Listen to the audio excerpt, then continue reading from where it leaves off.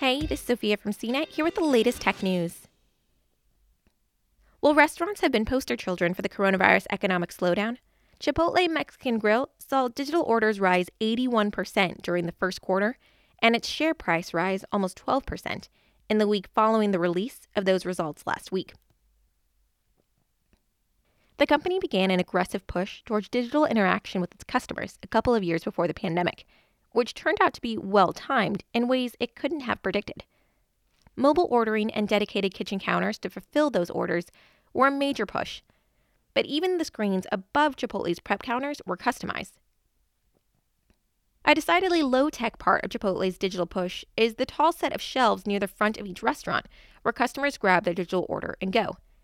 In spite of the self-serve nature of that process, Chipotle CTO Kurt Gardner doesn't expect the shelves to disappear as restaurants cautiously reopen. For more of the latest tech news, visit cnet.com.